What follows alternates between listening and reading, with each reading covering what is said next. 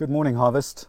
I was reading from Psalm 119 this morning and I came across this beautiful prayer which I'd like to use this morning as we come to God's Word. So it comes from, it's just one verse, Psalm 119 verse 18.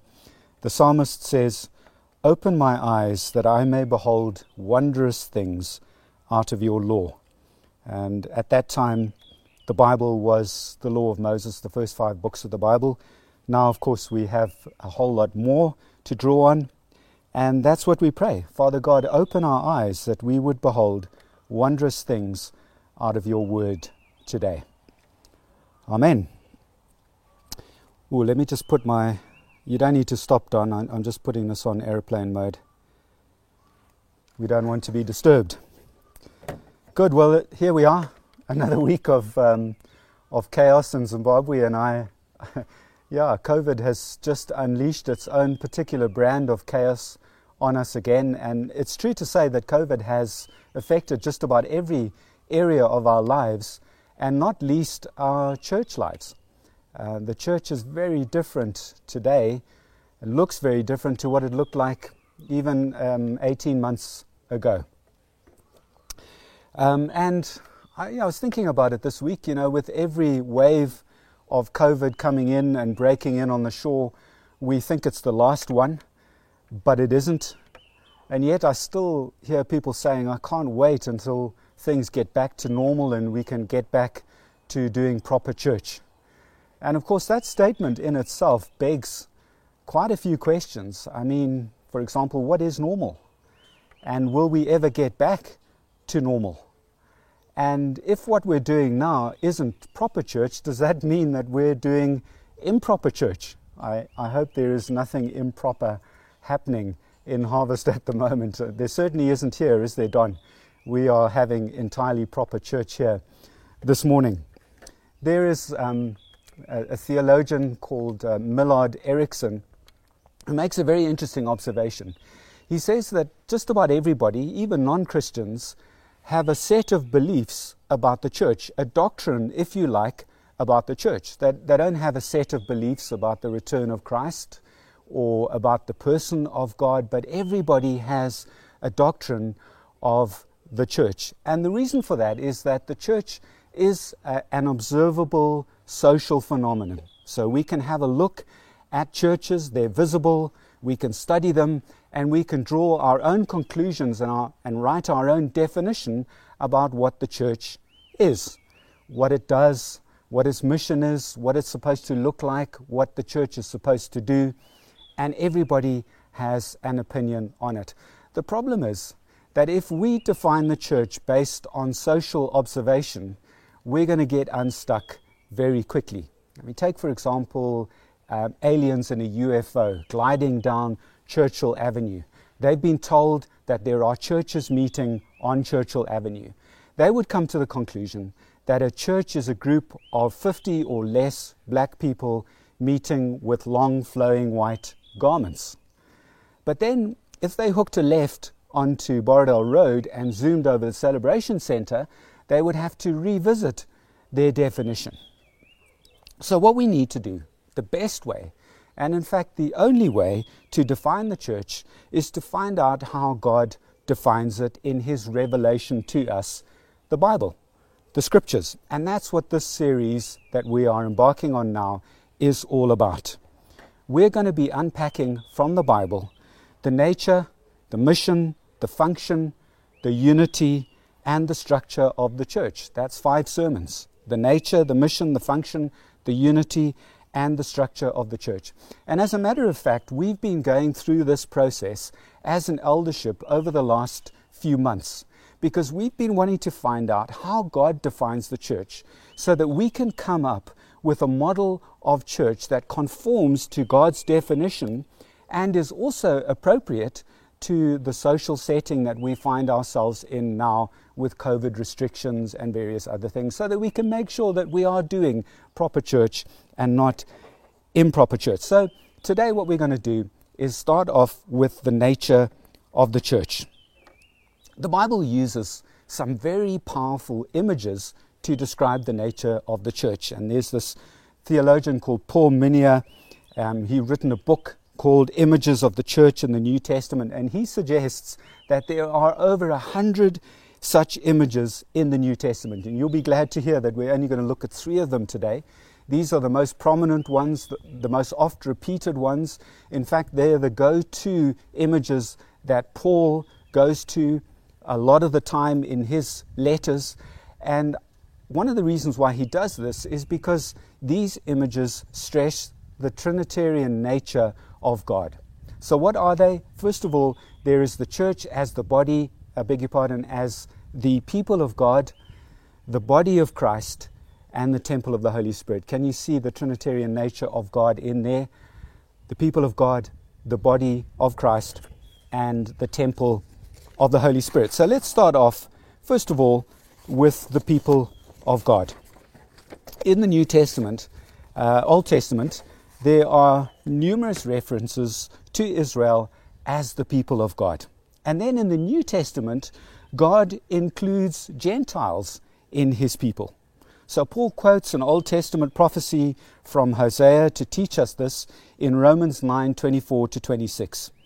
He says, "Even us," referring to himself and the church in Rome, which was comprised of both Jews and Gentiles, "even us whom he has called, not only from Jews only, but also from Gentiles. As indeed he says in Hosea, those who were not my people, I will call my people. And her who was not beloved, I will call beloved. And in the very place where it was said to them, you are not my people, there they will also be called sons of the living God." Zimbabwe, for example. At one time, years and years ago, Zimbabwe and other nations were not places where the people of God were found, but now they are. And Paul goes on to do something similar again in 2 Corinthians, where he uses another Old Testament quote about the people of Israel to show that God has decided to make all believers, whether Jew or Gentile, all of them, his people. God said, "I will make my dwelling among them and walk among them, and I will be their God, and they shall be my people." This means that the church is made up of God's people. There's something very significant about this. When we talk about the church as God's people, we are emphasizing God's initiative in coming up with the church and setting up the church. And this is expressed in the Bible in 2 ways, with the fact that God chose who his people would be, and then he recreated them so that they could become his people. Consider God's initiative in choosing and creating Israel. God exercised his initiative by choosing Abraham, one man, Abraham. And then through Abraham, he created a totally unique people, a nation. So he didn't choose or adopt an existing nation. No, he chose Abraham out of many people, and he created his own nation amongst many nations through Abraham, the nation of Israel, God's people. And God's initiative in choosing and creating applies to his New Testament people as well. Do you remember what Paul wrote to the believers in Ephesus? He said, "Blessed be the God and Father of our Lord Jesus Christ. In his great mercy he has given us new birth." I beg your pardon, I'm quoting from the wrong scripture. "Blessed be the God and Father of our Lord Jesus Christ, who has blessed us in Christ with every spiritual blessing in the heavenly places." Here it comes. "Even as he chose us in him before the foundation of the world, that we should be holy and blameless in his sight." Before the foundation of the world, God exercised his initiative to choose. We are God's people. Why? Because he chose us. And then later on in chapter 2, Paul explains how Christ's death on the cross made it possible for God to break down the barriers between those he had chosen who were Jewish and were Gentiles.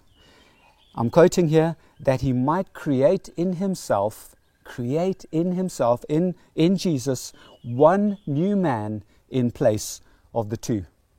So God has chosen who his people are, God has recreated his people so that they can become his people. There are two implications of this. One, that flows from the fact that God chose us. And secondly, that he recreated us or created us as his people. The first one, that flows from the fact that God shows his initiative by choosing us. What is the implication? We don't get to be choosy. You see, God chose you. Now that in itself beggars the imagination. But as Western people, because we're very individualistic, we tend to focus on the fact that God has chosen me. We don't concentrate on the fact that God has chosen us. And the implication here is that God chose that person who really irritates you. Or maybe that person who offends you. Maybe every time you're going through something or you're struggling with something, they somehow manage to minimize what you're going through. It also means that God chose that person who comes from a different culture, a different background, a different race. God chose them. And it cost God to recreate them. So God alone gets to choose. We don't get to be choosy. He has chosen who is going to be as part of his people, and we need to accept others. We need to love others that we wouldn't otherwise choose or accept or love. We don't get to be choosy. Second implication, this is one that flows from the fact that God has recreated us, shown his initiative by recreating us. It means, folks, that we belong to God. Every member of God's people carries a mark or a brand of ownership. In the Old Testament, it was the external mark of circumcision. Circumcision was an external sign of the covenant that made the people of Israel God's people.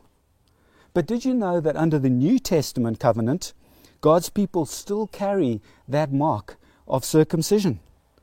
The New Testament writers write about it as circumcision of the heart. Circumcision of the heart speaks of the recreation that has happened to those that belong to God. Romans 2:29.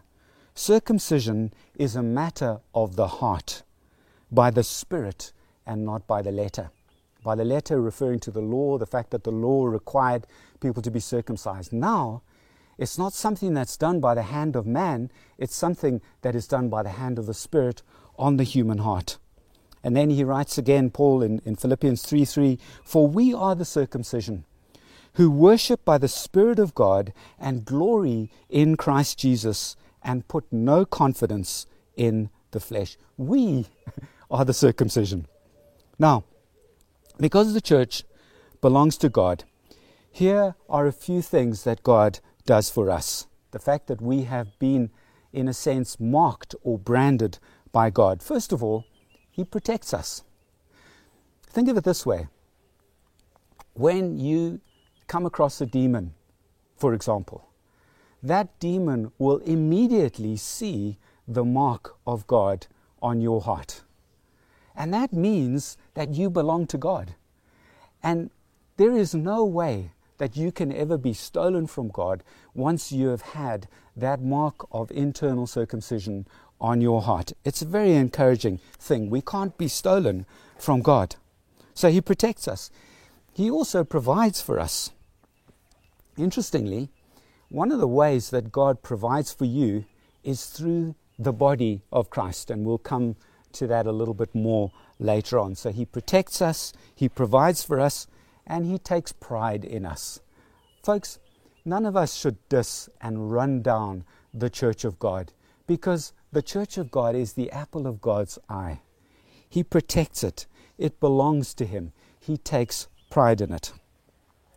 But since we belong to God, works both ways, doesn't it? There are certain things that we need to do for him. It says in Ephesians chapter 1, verse 4, even as he chose us in him. Now, what does it say after that? To be holy and blameless in his sight. Folks, we are to be pure. God has sanctified us, Paul tells us in Ephesians, through Christ's death on the cross, that we might be holy and blameless in His sight. We are set apart for God and not set apart for sin. So the implication is that we are to be holy. And we're also to be loyal, not idols, worshippers. You know, the church is not about certain people. We're not to be loyal to certain people. This is not the church. Harvest is not the church of Ian Ray or of Craig Roberts. No, it is God's church. We are His people. And we mustn't allow our commitments to be divided, because God has called us to be loyal to Him. Let's not be loyal to anything else in all of creation, because everything else in all of creation is set in a different category to God. God is separate because He created all things. So let's not worship and idolize things that are created. Let's worship and idolize our Creator. We are to be pure. We are to be loyal. So, we, the church, here at Harvest and the Church Universal, are God's people. We're also described, now we come to the second image, as the body of Christ. God the Father, now God the Son. The image of the church as Christ's body is applied to the church universally in Ephesians 1:22-23. It says there, "And He put all things under Christ's feet and gave Him as head over all things to the church." Then He describes what the church is, which is His body, Christ's body, the fullness of Him who fills all in all. So it's applied to the church universally. It's also applied to individual local congregations. So when Paul is writing to the church in Corinth, a local individual church congregation, in chapter 12, verse 27 of 1 Corinthians, he says, "Now you, the church in Corinth, are the body of Christ and individually members of it." So folks, we are the body of Christ, and you individually are a member of it. Let's have a look at some of the implications of this. The first one is that the church is the focal point of Christ's activity on the earth. So at one time, when Christ was here, God in the flesh, He was the focal point of God's activity on the earth. But then Christ left to go back to be with His Father, and He gave us a great commission to fulfill. He said, "You are now going to be the focal point of what my Father is doing on earth. You need to fulfill this great commission. Go and make disciples of all nations, teaching, baptizing, etc., etc." And that activity is going to be done with far more intensity by us, the church, than it was possible for Christ to do as one person on earth. And John talks about this in John chapter 14, verse 12. He says, "Truly, truly, I say to you, whoever believes in me will also do the works that I do, and greater works than these will he do, because I am going to the Father." So the church is the focal point of Christ's activity. That's one of the implications of being the body of Christ. We are His hands and feet now here on earth. Second implication is that Christ is the head of the church. He writes in Colossians 1:17 and 18, this is a lovely verse, "Christ is before all things, and in Him all things hold together, and He is the head of the body, the church." So, the church doesn't exist for any one person. It doesn't exist for Ian Ray. It doesn't exist for Prophet Maguire. It doesn't exist for politicians who are seeking to manipulate the church to their own ends. No, it exists for God and for Christ. And as the head, Christ rules the church. Colossians 2:9-10. "For in Christ the whole fullness of deity dwells bodily, and you have been filled in Him, who is the head of all rule and authority."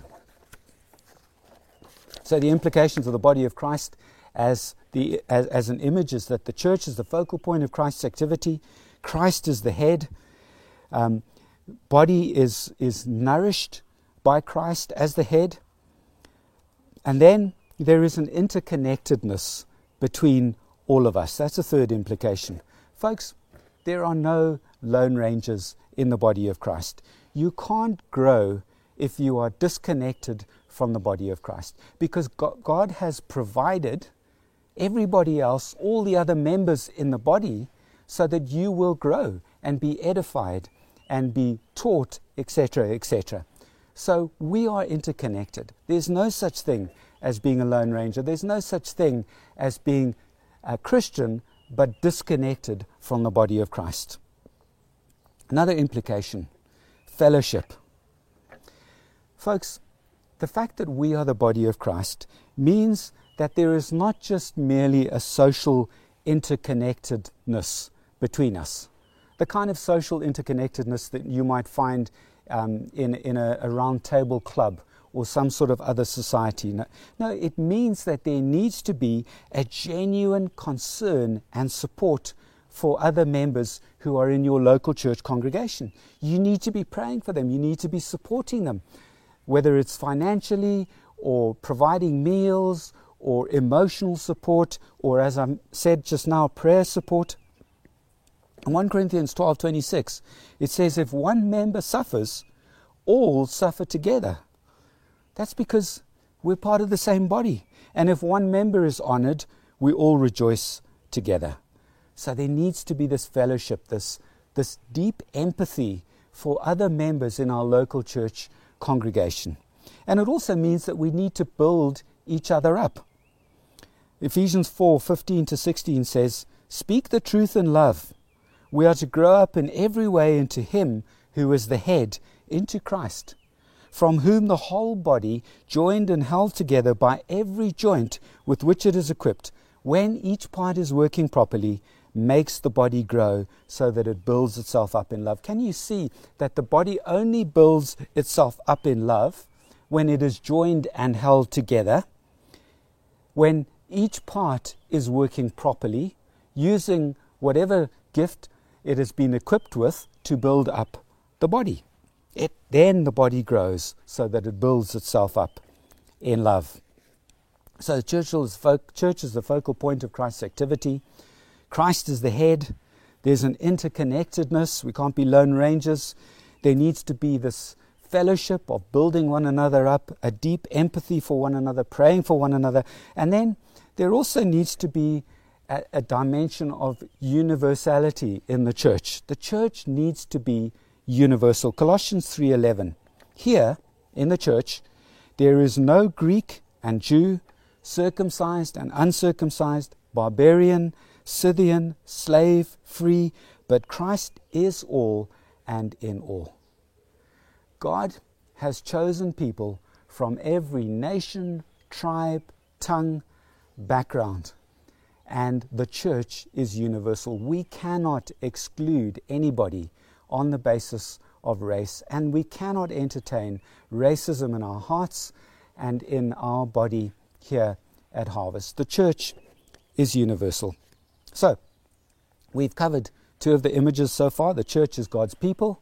The church is Christ's body. Lastly, let's have a look at the church as the temple of the Holy Spirit. The Spirit brought the church into being on the day of Pentecost. That's when the church under the new covenant was inaugurated, when the Holy Spirit came upon the believers. The Spirit brought the church into being. And it continues, or He continues, to populate the church. 1 Corinthians 12:13. For in one Spirit we were all baptized into one body, Jews or Greeks, slaves or free, and all were made to drink of the one Spirit. The Holy Spirit brought the church into being. The Holy Spirit continues to populate the church. The Holy Spirit dwells in the church, both on an individual and a collective basis. So there are instances in the Bible where it says that you, singular, are the temple of the Holy Spirit, but where it also says that we collectively are the temple of the Holy Spirit. What is a temple? In Old Testament times, a temple was a place where a God dwelt. And so, using that image, God dwells amongst us as individuals and collectively. He also imparts life to the church. If you want to look at something to see whether it's growing, to see whether it's alive, you look to see whether it's growing. And if you're looking at a plant, then you look to see whether it is bearing fruit. And of course, the Bible talks about the fruit of the Spirit: love, joy, peace, patience, kindness, goodness, gentleness, self-control. All of those things are the fruit of the Spirit. They come from the Spirit. They are proof or a proof of life, if you like. If we don't see that fruit in our body here at Harvest, then there's a problem. And of course, I do see that fruit in so many different places and in so many different people. The Holy Spirit imparts life to us. The church is not a dead place. It is a place that's living, and we see evidence of that in the fruit of the Spirit. The Holy Spirit also empowers us. Acts 1 verse 8, "But you will receive power when the Holy Spirit has come upon you," referring to the day of Pentecost, when the Holy Spirit started the church. Holy Spirit has come upon you, and you will be my witnesses in Jerusalem and in all Judea and Samaria and to the ends of the earth. The Holy Spirit dwells in us. He imparts life to us. He empowers us. He equips us. God has given different gifts to the church, and these are described as the gifts of the Spirit. We need these gifts to equip us to build up the body of Christ, to make sure that members of the body of Christ are properly fed, are properly led, are properly encouraged, exhorted, and so on and so forth. And then lastly, the Holy Spirit sensitizes us to the Lord's leading.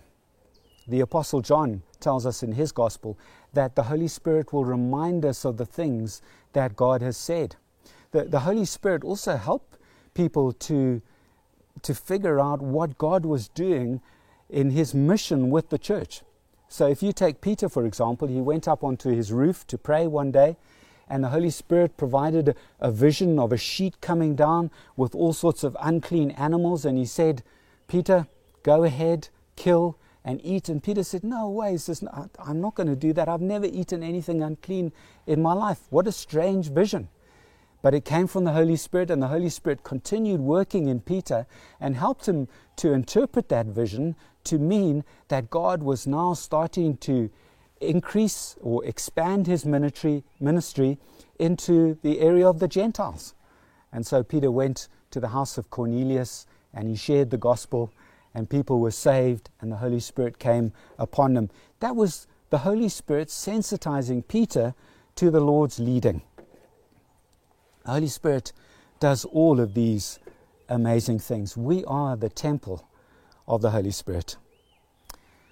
So in conclusion, what I'd encourage you to do is to reflect on these three different images of the church during the week ahead. Allow God's revelation of the church to define your concept of what church is. And also allow the implications of this to both comfort you. It's very comforting to know that we are God's people, that he protects us, that he provides for us, and so on and so forth, but also allow it to challenge you. I think the one that maybe jumps out foremost in my mind is that only God gets to be choosy. We don't get to be choosy. Allow it to challenge you.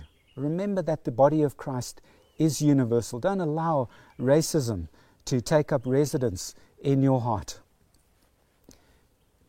So, let's pray and just ask God to help us to do this in the week ahead.